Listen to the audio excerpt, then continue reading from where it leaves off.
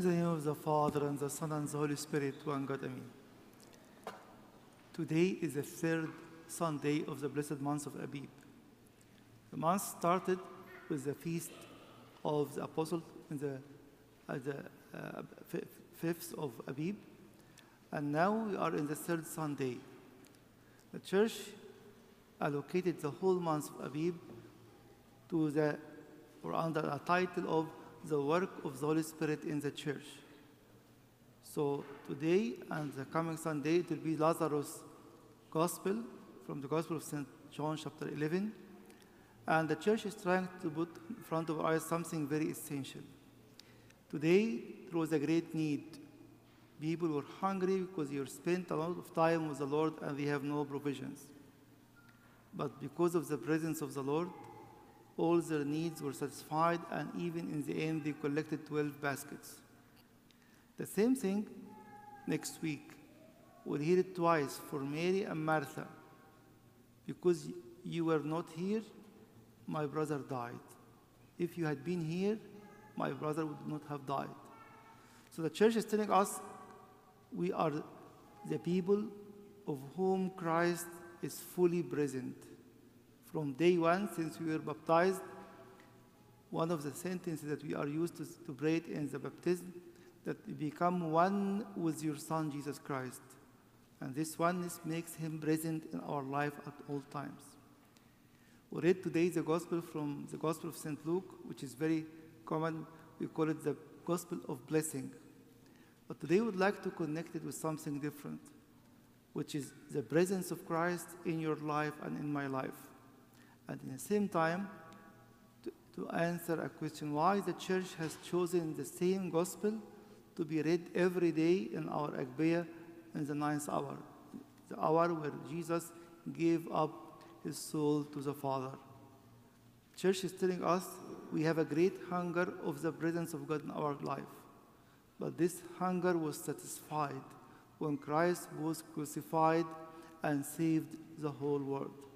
Can you see it depicted in front of your eyes at all times?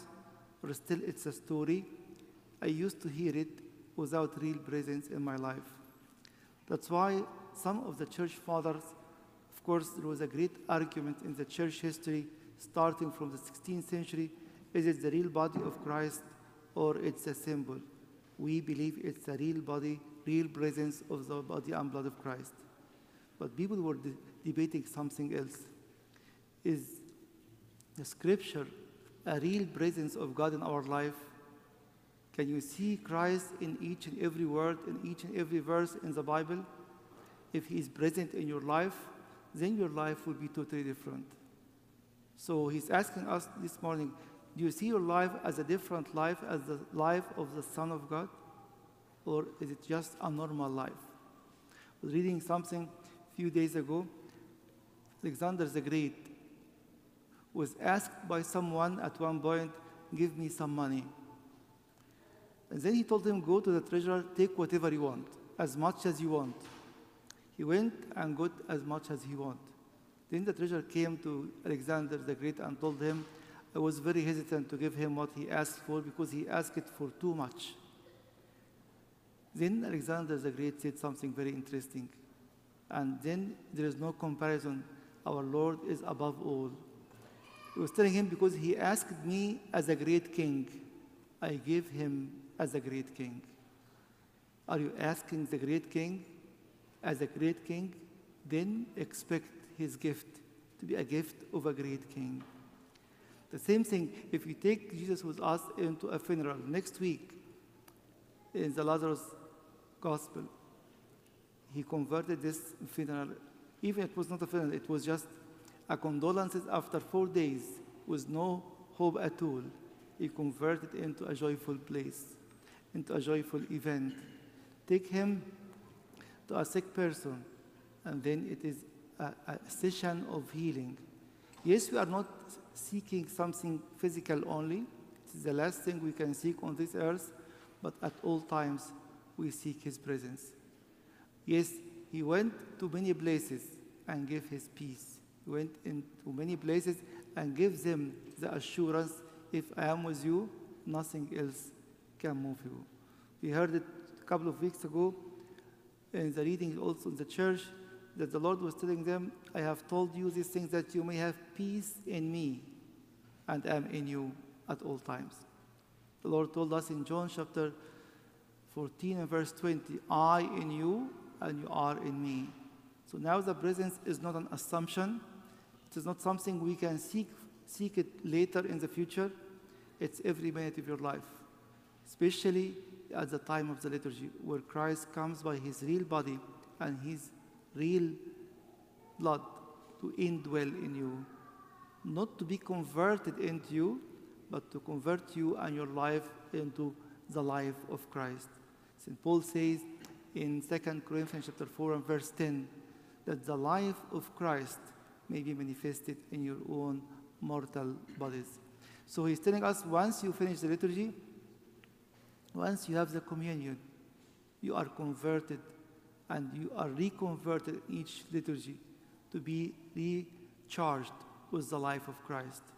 When the Lord, in the last few hours in his life, in John chapter 15, he was telling us, I am the true vine and you are the branches. What does it mean? There is no life in the branches if they are not connected to the true vine. And the same life of the vine is going and flowing in the life of each branch. He's telling you, you are here to be nourished with my life, to go home with my presence. We are not here leaving the presence of God. We are taking the presence of God with us to everywhere we go. That's why the main theme of the Gospels of the month of Abib, we are the church where Christ dwells, where the Holy Spirit is overlooking and reigning over the church, where we all able to say, Abba, Father, to our Heavenly Father. So when we think of this Gospel, we have many different, not only contemplations, but many different realities. Yes, the miracle has been done because the bread or the loaves and the fish accepted to be broken in the hand of the mighty God. By this brokenness, it became multiplied, and then everyone was fed. Sometimes in his presence, we are resisting the brokenness. The brokenness, it could be a sickness, a problem. Someone deserted you or whatever it is.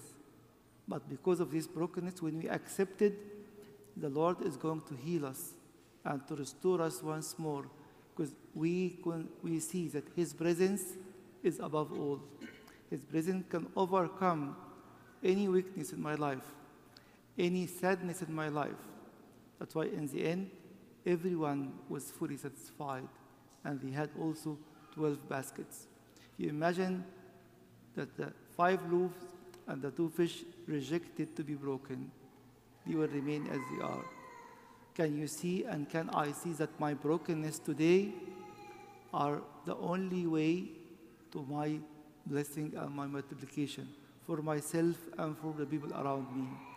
The Lord is encouraging us, whatever your sadness, whatever your sickness, whatever your problems that you are coming with, in his presence, he is able to convert everything. Yes, maybe the healing is not coming. Maybe the problem is not sorted out, but his peace and his presence will change your life, and this is the most important thing. Let us pray this liturgy with this spirit. We are in your presence. We are receiving your real body and blood.